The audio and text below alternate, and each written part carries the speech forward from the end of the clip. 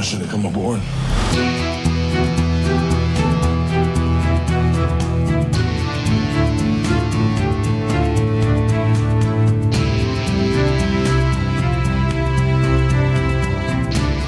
They made me what I am.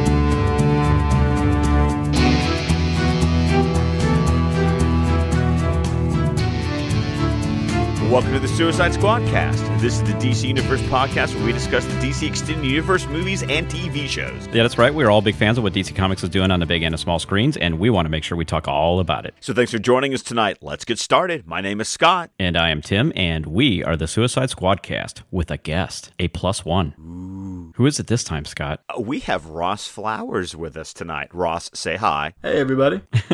Hey, Ross. So we finally have you on here. You've been around a long time. You've been around long enough to have actually been one of our trade paperback winners from our iTunes review days. Yeah. Yeah, it was a while ago. I'm trying to remember, what'd you end up picking? It was the Mad Love comic for The Harley Quinn one. Yeah. There's only one Mad Love, Tim. It's not like you had to qualify that statement. I was helping him along.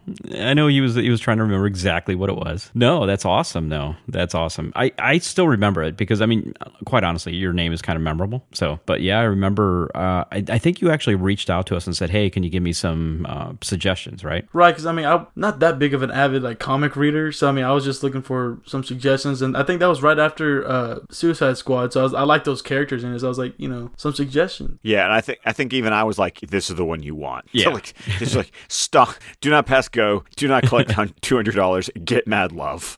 I mean, there's a lot of Harley Quinn trade paperbacks that you could make a really bad decision with.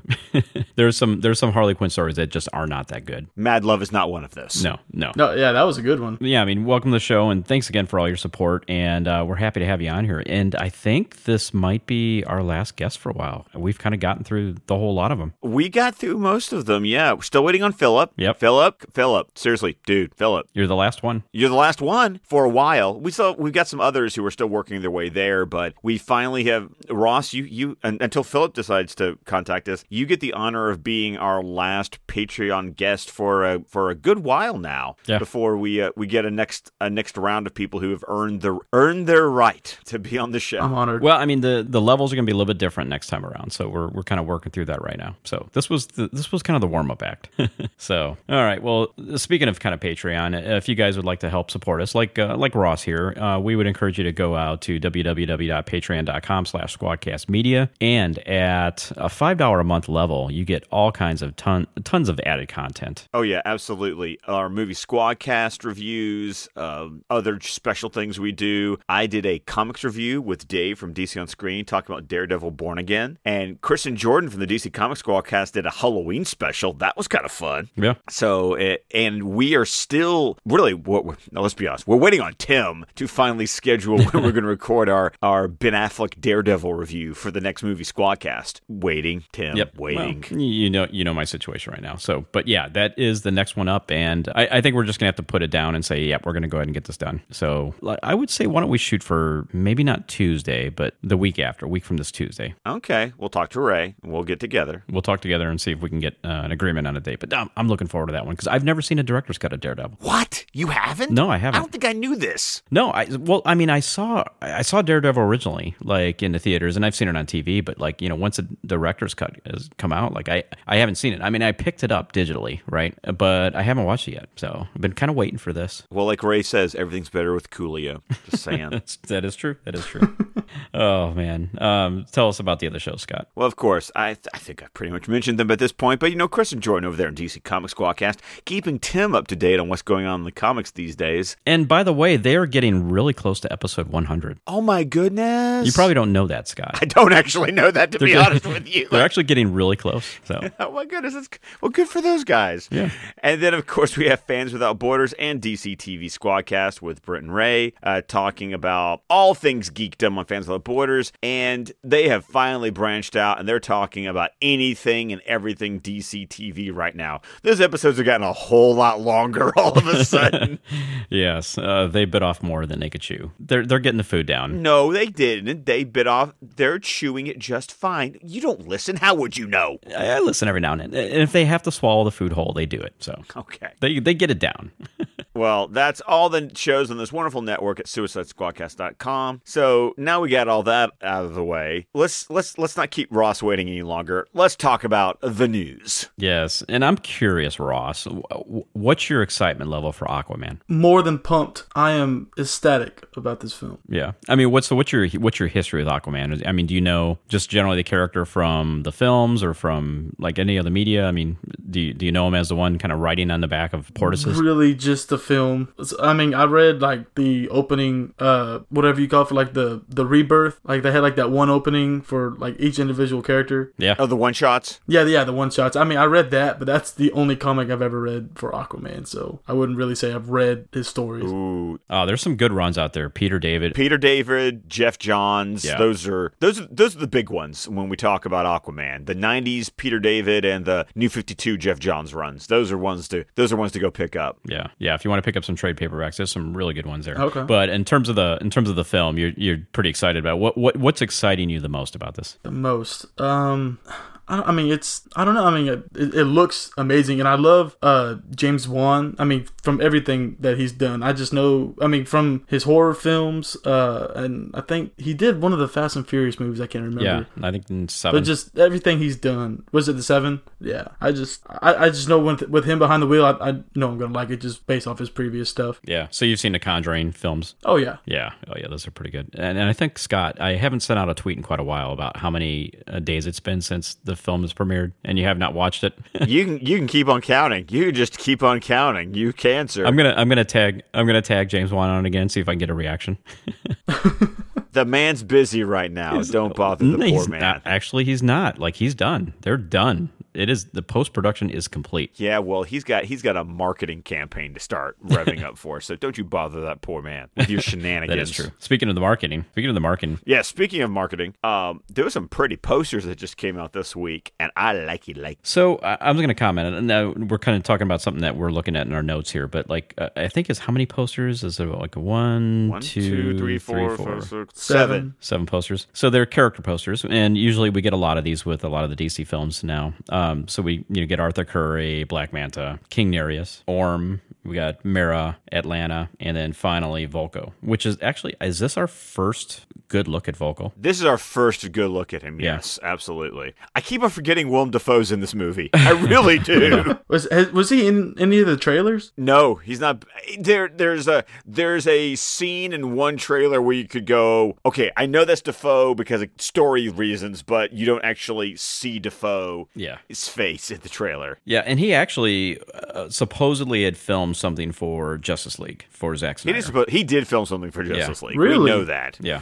So Yeah, see, he was like filmed at some point way back then. So, and the decision was made, and I don't know, we don't know the whole details behind it, but principally a decision was made to just take out the Aquaman world stuff out of the film so that it kind of gave James Wan a chance to really kind of build it up the way he wanted, which I think is a fairly reasonable request.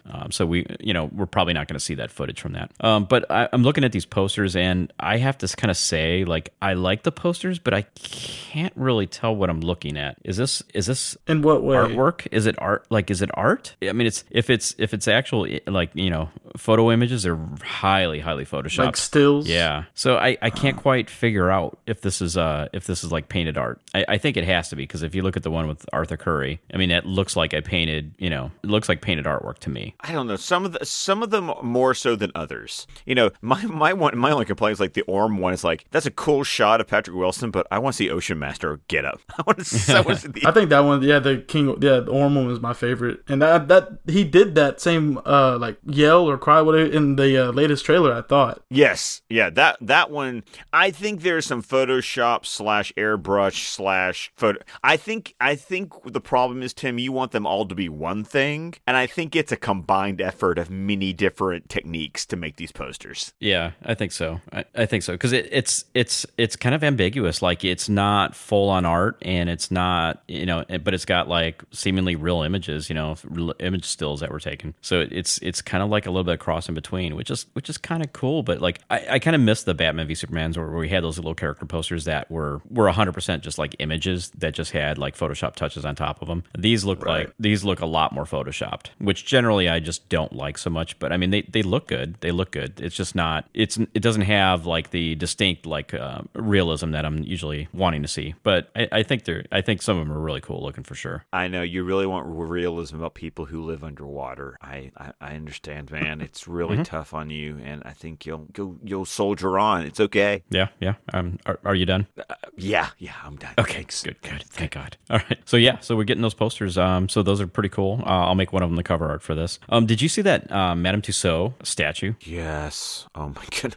I mean, I've been to Madame Tussauds in Las Vegas, and some are amazing, and this one I'm not sure what it would look like in person, but just from this photo, that's a pretty good wax statue there. It really is. Yeah, and it's actually in the the orange armor costume that we're clearly going to be seeing, and it seems like they're really kind of going all in with the marketing on that. Yeah, I think now that they've revealed it, now it's like, why hold it back anymore? Yeah. Well, I think people are going to latch on to the orange armor. I mean, if you talk about people that, what they know about Aquaman, it's generally like a Super Friends Aquaman. I mean, that's what people tend to think of, and at least you can kind of like mentally connect, this to the like general audience. Like, yeah, that's the orange armor guy. The orange armor guy. Yeah. You think we're joking? It's either that or a seahorse. Let's be honest. That's right. That's true.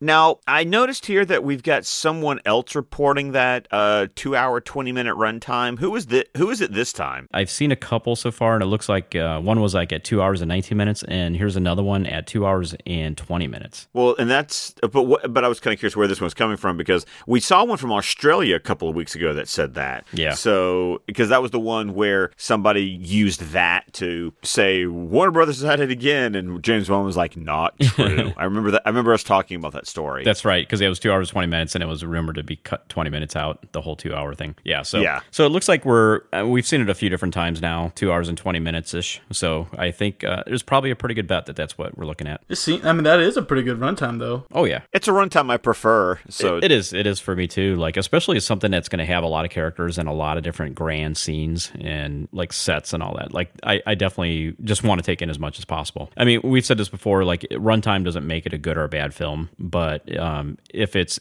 a good film, I mean, obviously you want to see as much as you can. Like, I would have taken 4 hours of Batman v Superman if I could. Oh yeah. But yeah, as you said, Scott, like, it looks like the tour is starting.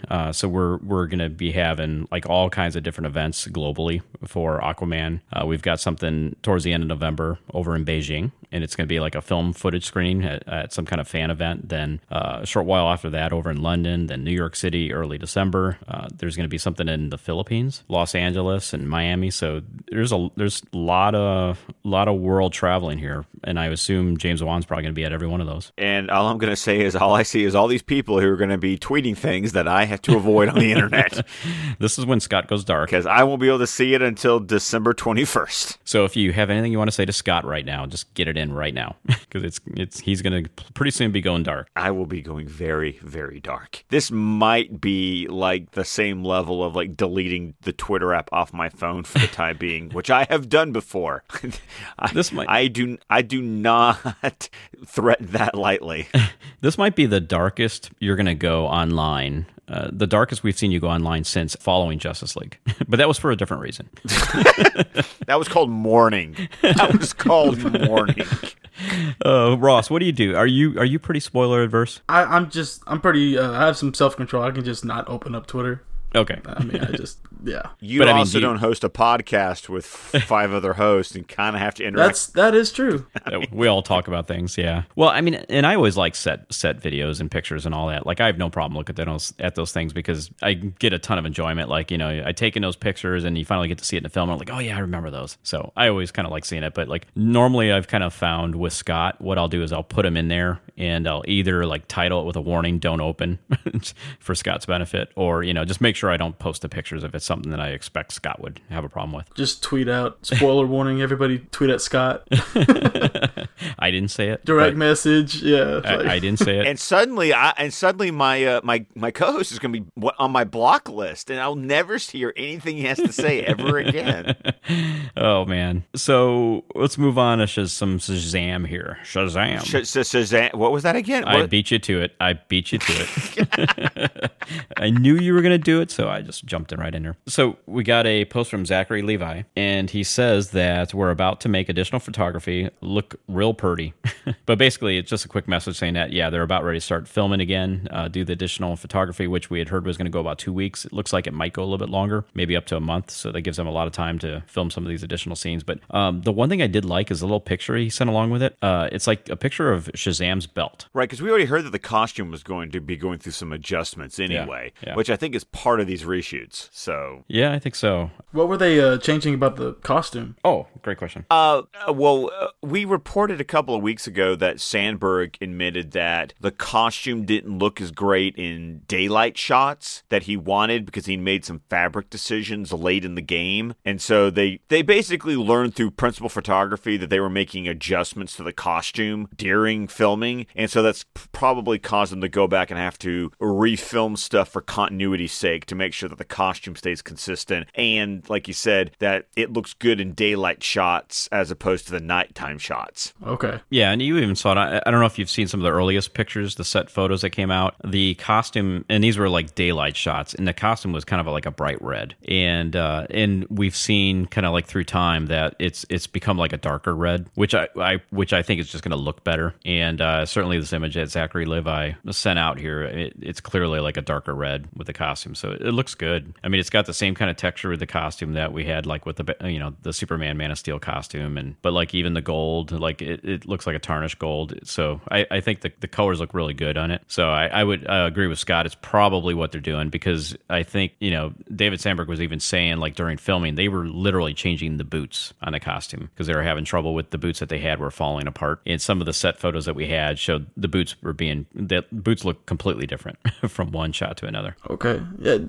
Who was it that said like they're upping the budget for the reshoots too? Well, that's just because they're taking longer. Like originally it was supposed to be like 2 weeks of reshoots, and now they've set the wrap date for December 22nd. And that, of course, longer reshoot period means, you need more money to get it done. Right. Gotcha. Yeah. The only thing that's kind of disappointing about it for me is like Zachary Levi's unwillingness to shave off his beard. So, I mean, that's going to be a little bit problematic for him, I think, for these reshoots. King Beard. King Beard.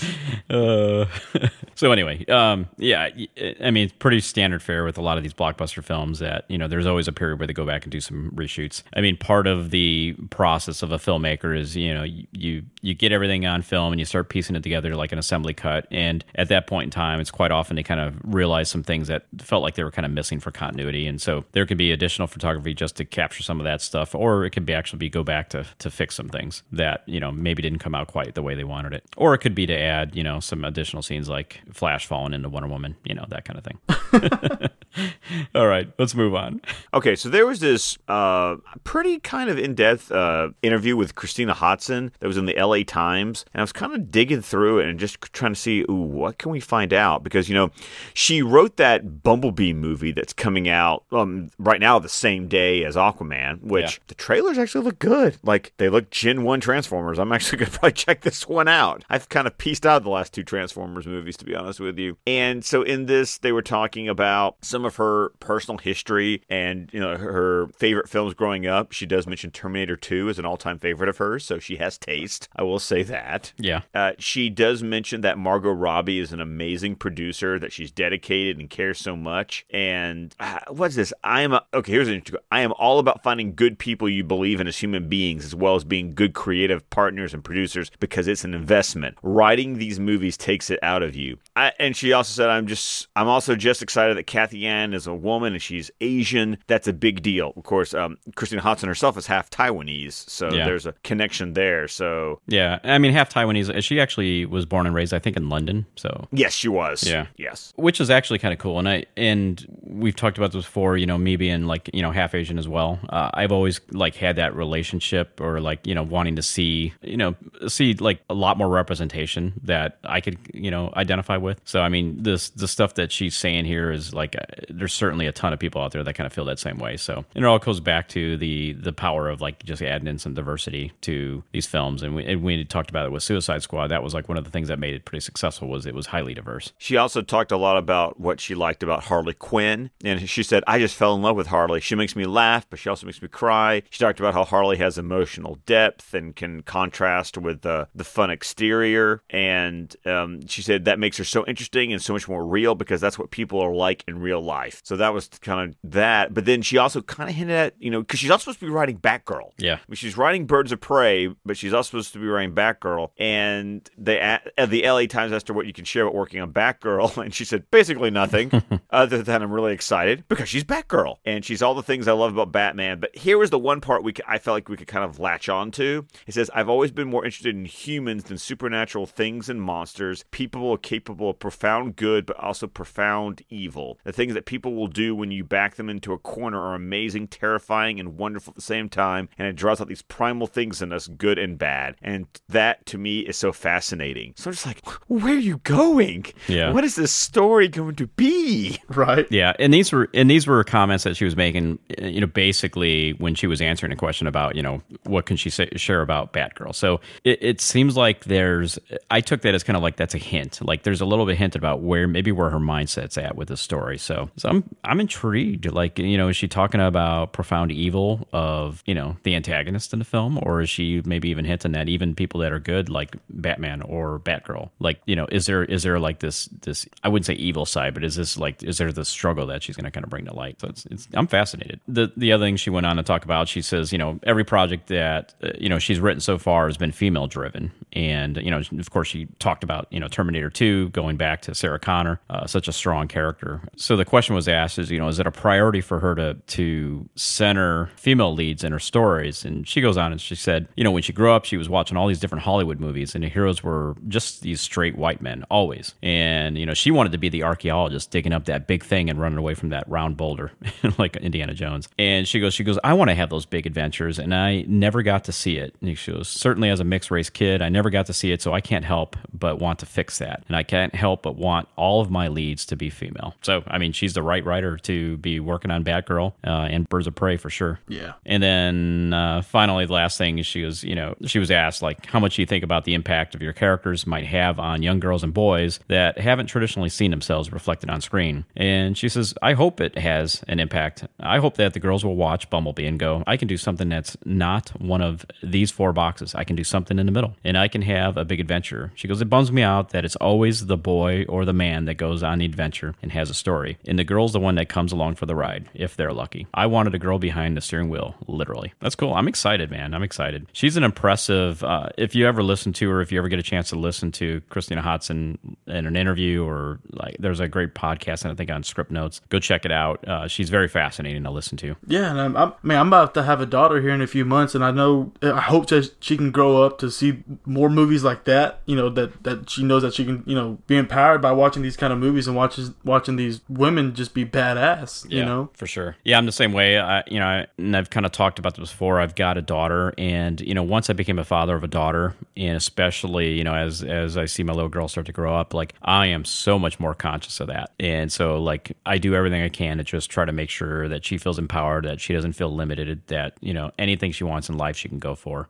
She's like getting into like filmmaking right now, which is pretty exciting for me. Oh wow! I have 2 boys. I have nothing to contribute to this conversation. Just the boys. Well, let's move on to some TV news, which is kind of fun because we got all kinds of Watchmen news from HBO this week. Now, it's weird that like there was a Deadline article talking about Jeremy Irons being cast, but we already knew that, right? Like, am I crazy here? We already knew Jeremy Irons was going to be in this show. So I was trying to understand the deal about Deadline reporting that, because the real news was that Slash Film was reporting that they have sources that claim that he's going to be playing an older Ozymandias in the show, which, if that turns out to be true, that's freaking awesome. Yeah, I mean, if I want him in as playing any role in Watchmen, it's that. Like, that's the role I want him in, and that is stinking fascinating. I'm so excited for this show. Are you really? I really am. Yeah. Because I mean, you're a fan of Snyder's film, right? Oh yeah, of course. They the ultimate cut. Yeah. Have you read the original graphic novel by Alan Moore? Yes, and actually, just recently, for the first time, the first time I had like anything to do with Watchmen was Zack Snyder's movie, and then a few months ago, I got it as a present from a friend, and yeah, I just finished it like 3 weeks ago for the first time. So, oh, can you imagine reading that again for the first time, Scott?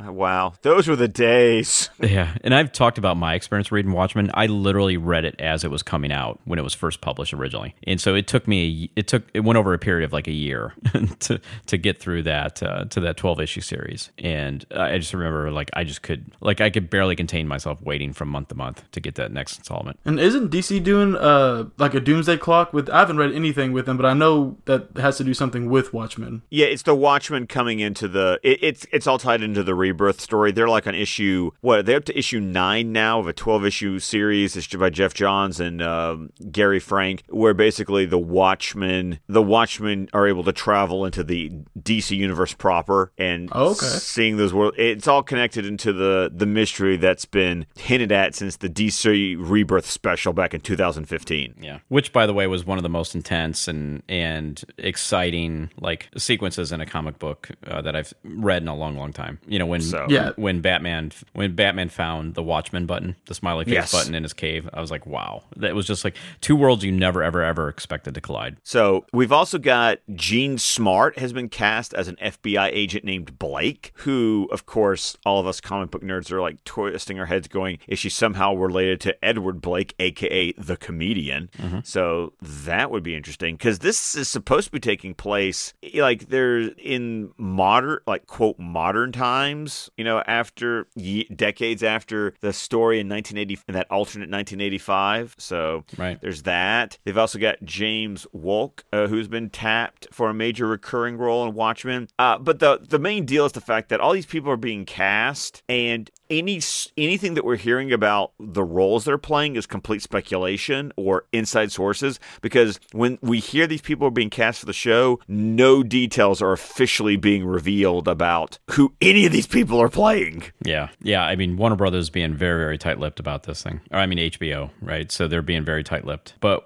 these were the first set pictures I remember seeing. So we're getting some different set photos, and I think do you remember offhand where this is being filmed?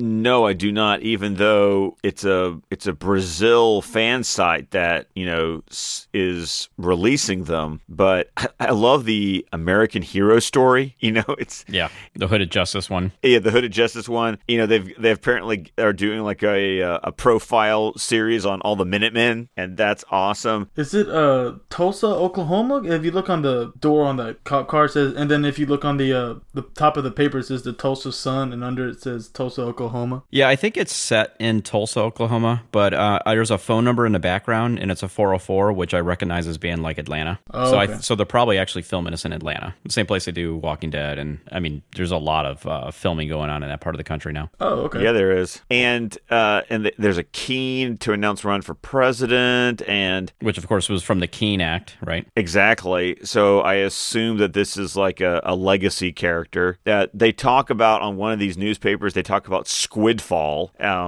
which there's several references to Squidfall, which of course means that this series is definitely going to be taking more continuity from the comic when it comes to the squid. So I think that's very interesting. There's another one that talks about Denver to vote on masked cops. So just interesting little hints about how much of the world is like moving forward and where these stories are going to be born out of what happened in Watchmen. Yeah, and I kind of found the headline in the story in the New York Times headline, "Denver to vote on masked cops." It gives some context of that first image we got, which it was a new character. At least we thought it was like a new character. It showed, and this actually came from the production itself, and it was somebody in a police uniform, but they were wearing this yellow mask of some sort, and so it seems like there's something to that. Is this kind of a response that now because of these masked heroes, we're seeing cops put on masks? So it's kind of an interesting potential angle there. I mean, it's Damon Lindelof. It's HBO. I'm watching this show, of course, so it's just, of course, yeah. I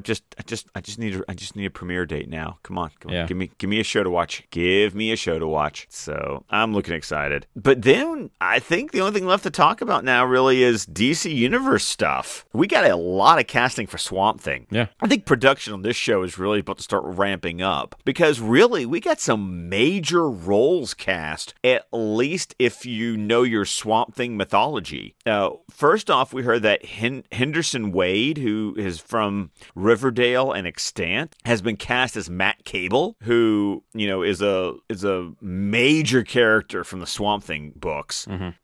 In this show, he's going to be a Louisiana lawman, even though in the original comics he was a federal agent. So, but we had already had a casting earlier about Sheriff Lucilia Cable, who was going to be Matt Cable's mom. So obviously this must be involved in flashbacks, because we are going to have a grown-up Matt Cable, I'm assuming in the present day, dealing with Abby Arcane. Because I also think like in Alan Moore's run or before they got married, if I remember correctly. Yeah, it's been a long time since I've gone through it. Well, and then we also got the casting news about Andy Bean and Derek Mears, which we had heard Derek Mears before. Yes, we have. He will be Swamp Thing. Yep. Like the man in the suit. Yep. And Andy Bean will actually be playing, Alec Holland before he becomes Swamp Thing. So, but yeah, I mean, this is kind of exciting, man. Like, so if you kind of look at timing wise, this is kind of the next thing to fall in line after Doom Patrol, and so this is exciting to hear it. I am so intrigued by this show. I'm going to make sure that I actually finish wrapping up reading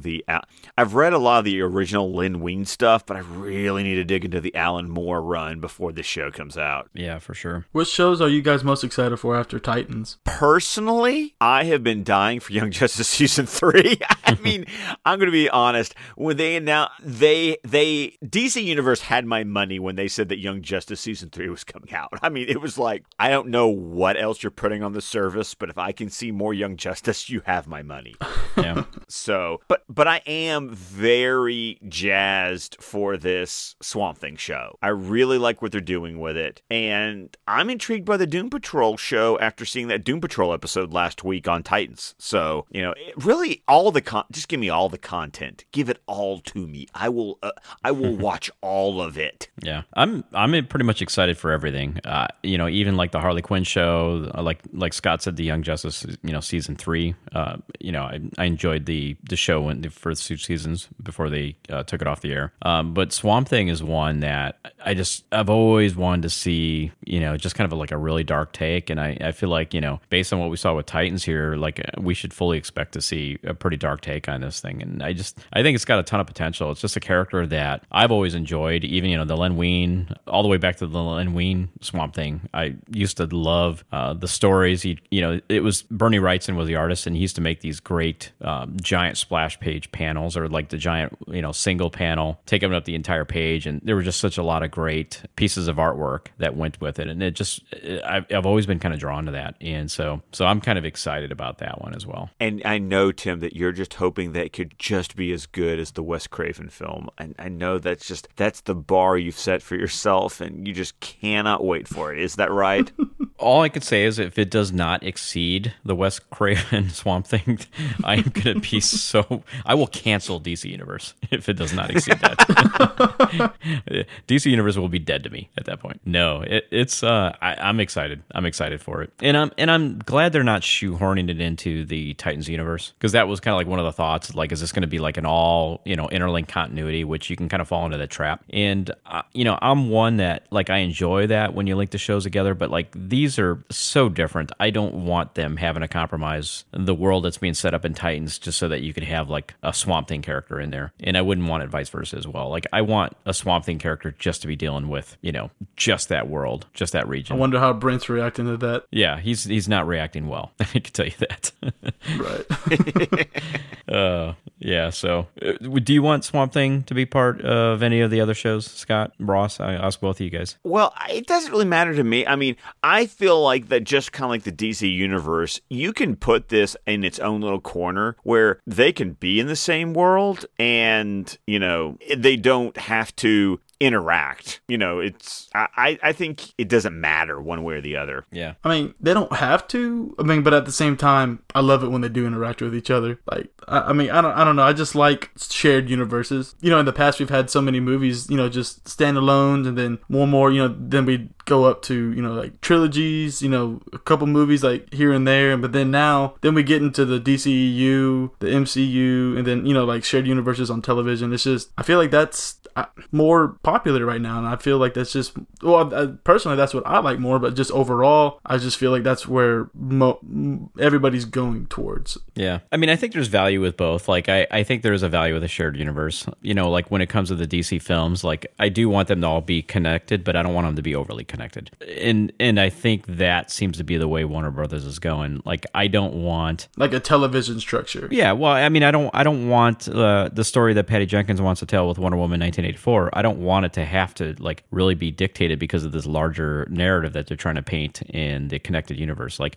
I like having a separation, but at the same time, I like the fact that like they're part of the same universe and they can interact, but they don't have to interact. Like, I really like that part of it. Just like with Shazam, it's going to be a much different film as far as I can tell in terms of like, the lightness of it compared to like, what we've seen with like Batman v Superman or, Man of Steel, possibly even Wonder Woman, Suicide Squad. It's going to be quite a bit different, but at the same time, like, they completely linked it to Man of Steel, which I just thought was like awesome. When I saw that image come out and it showed that Time magazine image and it showed like the Black Zero on the cover, I'm like, oh, thank you so much. Like, I just wanted that. And so, right. So I like those kind of nods, but I don't, it doesn't have to go beyond that for me. And the one other thing I would say too is if you want to just take a look at the DCCW shows, like, I do like the fact that they're connected, the Flash show and the Arrow show, even Legends of Tomorrow. But what I don't like is when you take a character like Constantine and shoehorn him into a place that really that character just shouldn't be.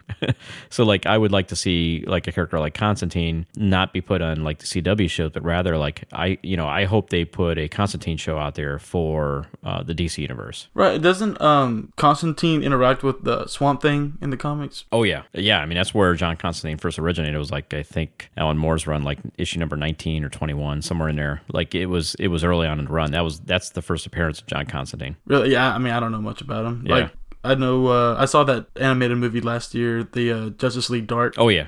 So that's about the extent of my knowledge about him. Yep. Yeah. I mean, so that's kind of where I'm at with this stuff. All right. So now let's talk about season 1, episode 5 of Titans, titled Together. So high level thoughts, Tim. Go. Yeah, high level thoughts from me. Now, like it seems like it's taken a while for them to start to bring these characters together, and actually, this was the first time we actually saw them brought together, and I feel like it really works because, you got a chance to kind of develop these characters individually and you finally get them together. And so I enjoyed the fact that they took their time to make us believe that these characters were they're intersecting, their storylines were intersecting and eventually led together to be a team. And they had their little first training session. I did want more out of it. Like I wanted like some of the stuff we saw from the comics with like them out in the woods and, doing mock battles against each other. This was just them kind of showing their powers, and that was basically it. So I'm hoping that we get a lot more of the training exercise. But it was kind of fun to finally see them start to come together and realize that,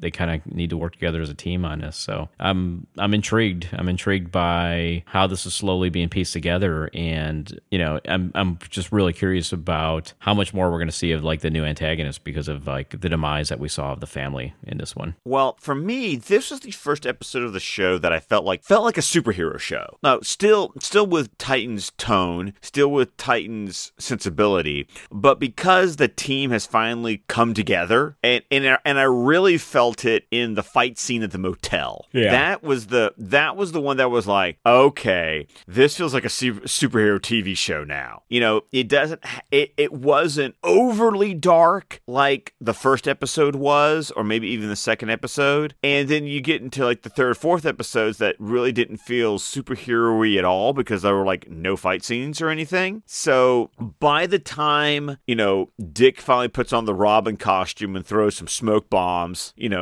I'm sorry, the Teen Titans Go song just like, boom with the smoke bombs and boomerangs. That just, when he had the Robin moment in the parking lot, and even with Raven jumping in and actually being able to control her shadow self to attack the nuclear family, it just felt like, the team finally came kind of together in that moment. And that was the scene that made me go, sweet, okay, I see where this show is leading towards. Because, we're almost halfway through the season already. Right, yeah. And, the training session in the barn just felt kind of cliche rote, kind of superhero stuff. It wasn't anything to write home about. It was that fight scene in the motel. Yeah. That was like, yes. Yeah, that was the big payoff. That was the big payoff. I liked the relationships. Since Dick and Starfire do have they even get married in the comics at one point. I liked the beginning of that relationship. I don't know about a relationship in the comics between Raven and Beast Boy. I do know that Teen Titans Go likes to play off that for. Oh, that's from the comics. Okay, good. I'm just making sure. Like I said, I haven't made it that far yet to know the comic accuracy of that relationship, but I like it. Yeah. This episode I felt like really allowed Ryan Potter as Gar to really come into his own, and I really liked him. I found him very endearing in this episode, especially that scene he has with Rachel talking about what does it feel like when he transforms. Right. I thought that was a really good scene for him. Well, and I like the thing where he kind of realized that Dick Grayson was Robin, and he was just kind of like, oh, are we going to get to meet Batman? And I love his no. And then being genuinely disappointed when he was realizing that, no, you're not going to see Batman. So I like that. I did like the nuclear family ended up getting explained the way I thought it was going to get explained. Right. That they are just they're brainwashed, enhanced humans. Yeah. They're not androids. But it was interesting that we finally got a definitive explanation about what they are right before Dr. Adamson pulled an Amanda Waller, Right. which was kind of awesome. Yeah. And I did enjoy Starfire walking going, Dick's going to think I did this. Right. Oh, yeah, it was it took a turn that I wasn't quite expecting. I kind of felt like, they really were going to go all in with this nuclear family, and I think they're probably gone now at this point. Oh yeah, I think now they're introducing the nuclear but you got to think they spent a good 3 episodes on the nuclear family. They did. Who would have thought the nuclear family would have been there for half the season? But I was enjoying them. I wanted more of them actually. Once again, I will compliment this show. They made me interested in the nuclear family. Let's Right. be honest here. Yeah. I liked when Dick went off on his own to Chicago to confront Dr. Adamson. The twist at the end, I will admit, I didn't see coming. I knew by the time I started watching the episode, I knew what the next episode of the show was going to be, but I didn't realize that they were going to tease it at the end of this episode. Right. Yeah. And of course, I'm talking about the fact of at the end of the episode when Dick is fighting a whole whole bunch of SWAT, special ops SWAT people. A smoke bomb explodes and another Robin shows up. And of course, we know that this is Jason Todd. I thought it was awesome that they kind of set up Jason Todd at the end of this episode quite organically, I might say, to lead into the next episode, which is actually called Jason Todd. Right. Like the next episode is all about Dick and Jason. So that's one thing this show does really well is it organically moves you into the next episode. Yeah. And it works very well. It still makes the Doom Patrol episode feel like it kind of stands out to me as opposed to all the other episodes, but I'm not going to knock it. I mean, this show is still clicking on all cylinders for me. Yeah, I do have one little gripe about this episode. Of course you do. I didn't want... Of course you do. I'm not allowed to have gripes? No, not at all. Okay. I didn't want the Starfire and Dick Grayson thing to happen as quickly as it did. Like, I wanted that to develop longer because I felt like it didn't really have enough time to really develop before they kind of hooked up. So that was the one gripe I had. I will say this, though. I think the Jason Todd portrayal, and I can't remember the actor's name, but like it was spot on. I mean, it was spot on from that type of Robin that we actually saw from the comics when Jason Todd was first introduced. So I liked it. I liked that. I mean, like there's gonna be this interesting dynamic between Jason Todd and Dick Grayson because obviously Dick Grayson is trying to separate himself from what he was becoming with Batman, and you could see now there's this other character that's probably going down that same path and is just a different personality. So it's gonna kind of be fun to watch, and I hope they don't resolve it. Like I hope the Jason Todd character goes on for like a season or two before they start to progress that story even further. Like I would like this to be a long development to eventually get to what I hope to be like a Red Hood storyline. Yeah, but I hope the show goes long enough for that to happen. Yeah, because you have to admit though this Jason actor looks pretty young. Yeah, so he's got some growing up to do first before we get to any kind of Red Hood story. So yeah, but I mean, let's be clear. I mean, when Red Hood finally debuted, like it was a much older Robin. So like they could do. I mean, depending on if they were to kind of like do the same type of storyline from the comics, like they could just choose a different actor at that point. That's true. That is true. Speaking, I do want to address your gripe though about Starfire and Dick hooking up. I can completely buy it from Starfire's point of view because she knew what she was doing. The only part that could possibly just kind of rub me the wrong way is how Dick just went with it. But it's TV. It's young pretty people hooking up. It's what TV does. So it's not CW young pretty people hooking up. It is not CW young people pretty. That is very, very true. So there wasn't some cheesy pop song playing in the background while they were getting it on. So it definitely felt different. Oh man. So we've basically silenced Ross here for a little bit. Well, somebody needs to start paying his DC Universe fees. That's all I have to say. So. Yes. Yeah. Time for you to sign up. I'm waiting. You want that Netflix model where they just all drop at once. I do. I'm going to wait till the season's done so I can just get my 7-day free trial and just watch them all at once. Now, have you at least have you seen some of the costumes and all that? Like you've seen some of the promo materials? Yeah. I mean, yeah. Okay. Yeah. It's all the trailers and right. I mean, all that good stuff. Yeah. Yeah. They're doing top notch for the costumes. It's the actual, but what's kind of funny is the Teen Titan characters or Teen Titans, just the Titans characters aside from Robin, they haven't really shown their costumes yet. They hint at them. Like I think the one that kind of comes closest to be Ryan Potter's Beast Boy costume probably looks the most similar to the comic costume, but and certainly Starfire is like still in that disco outfit that she was wearing when she got in that car accident from episode 1. Mm-hmm. So they kind of hint at it, so you kind of get this like little mental attachment to these characters. But I'm really looking forward to seeing what they actually come up with them or for them eventually, because the other characters we saw, Hawk and Dove, like I loved their costumes. They were just, especially like Hawk. I thought Hawk's costume was fantastic. So I'm really kind of looking forward to seeing what they eventually pull off with these characters. So, like with Titans, like I'm not familiar like with budget like versus like the CW. Like how is like the animation and like the CGI I mean and versus like the CW? It's no better. There's not a whole lot of CGI at this climax point, you'll get the little black cloud or whatever it is from Raven, which is okay. The saber-tooth tiger that you get with Beast Boy or whatever type of tiger it is. It's just a tiger, Tim. Tiger. Okay. It's not like great animation. Like it's fairly noticeable. It's TV CGI. TV So CGI. it's okay. It's fairly noticeable, but that's the one that really kind of stands out. They don't use a whole lot of CGI. Thankfully, I think they're smart. They're being smart about that. The one time I really griped about it was I think it was episode 2. They used a CGI stunt double for a young Dick Grayson that was pretty Noticeable. It was pretty iffy. It was pretty iffy. But they also did it quickly and in the dark. So they just let that go. The audience won't notice.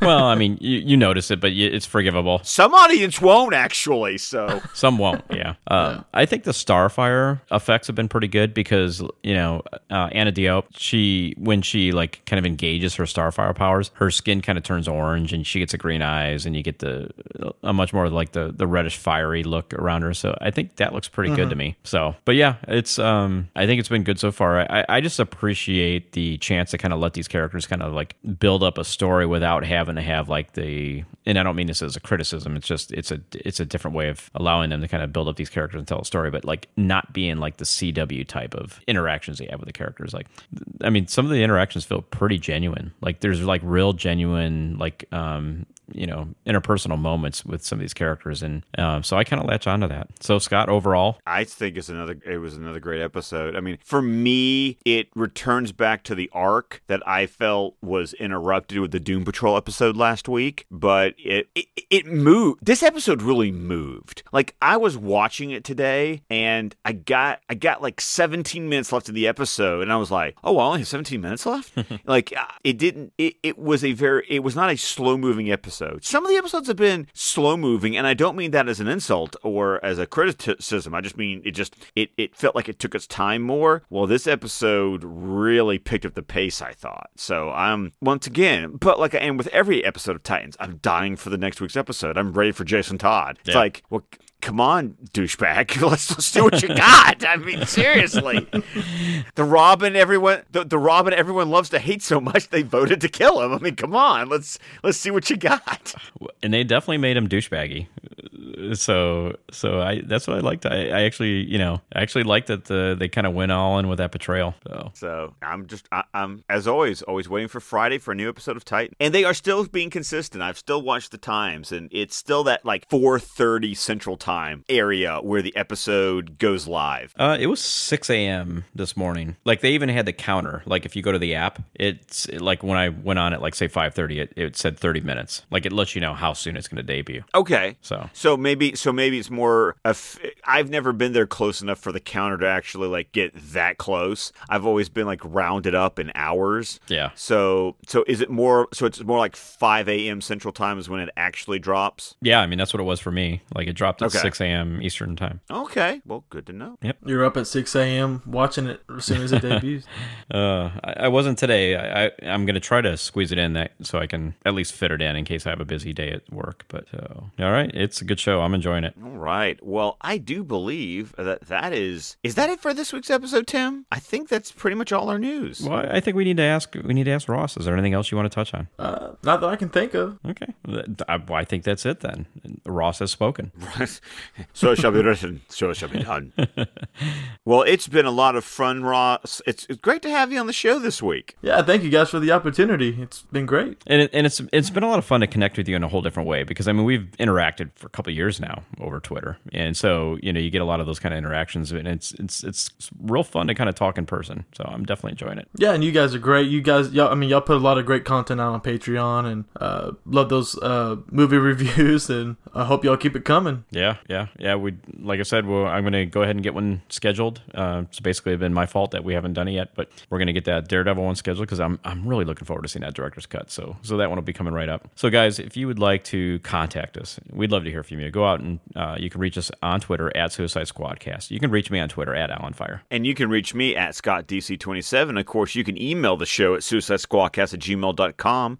Ross, where can people find you if they want to connect with you? They can find me at Twitter at Ross141. Cool. And you can also find us on Vero, Facebook. We have a website, suicidesquadcast.com. And if you'd like to help support the network, you can go to patreon.com/squadcastmedia. Well, Ross, I want to thank you again for all of your loyal listening, your iTunes reviews, your patronage. I mean, dude, you're like OG fan at this point, and it's fantastic. Thank you so much for coming on the show tonight. It was great having you. Thank you, guys. All right. Well, that's cool. So I guess that's it. We're going to go ahead and close this one out. And to all the listeners, we'd like to tell you, please go out and keep reading some DC. Bye, guys.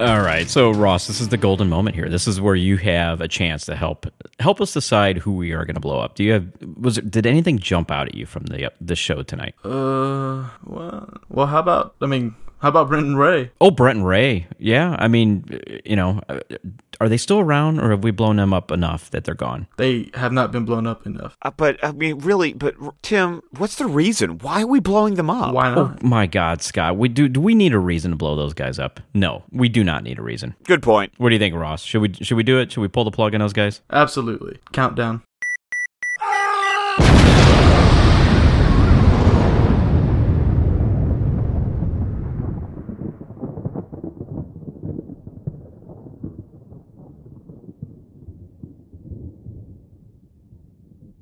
All right. Looks like, let me get this a little bit out of the way. I feel like I'm missing something here. Let me do a couple checks. Okay. We've had some bad nights, Ross, where we record a whole show and then realize the recording's not good. So you got to redo the whole thing?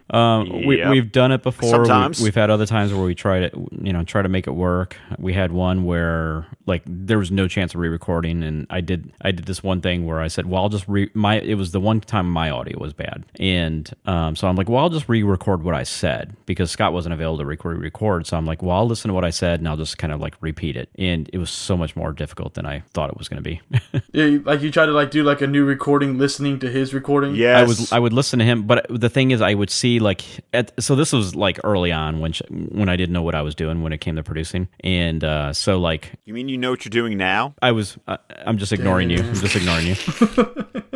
Hey, it took you how many years for you to produce your first thing, Scott? How many years was it again? It didn't take me 3 years to produce it. It took me 3 years to finally went, oh, I feel like I want to do that. And then I was able to produce a 3-hour episode my first time. So you know what? Yeah. Screw you. Yeah, and who walked you through it, bitch?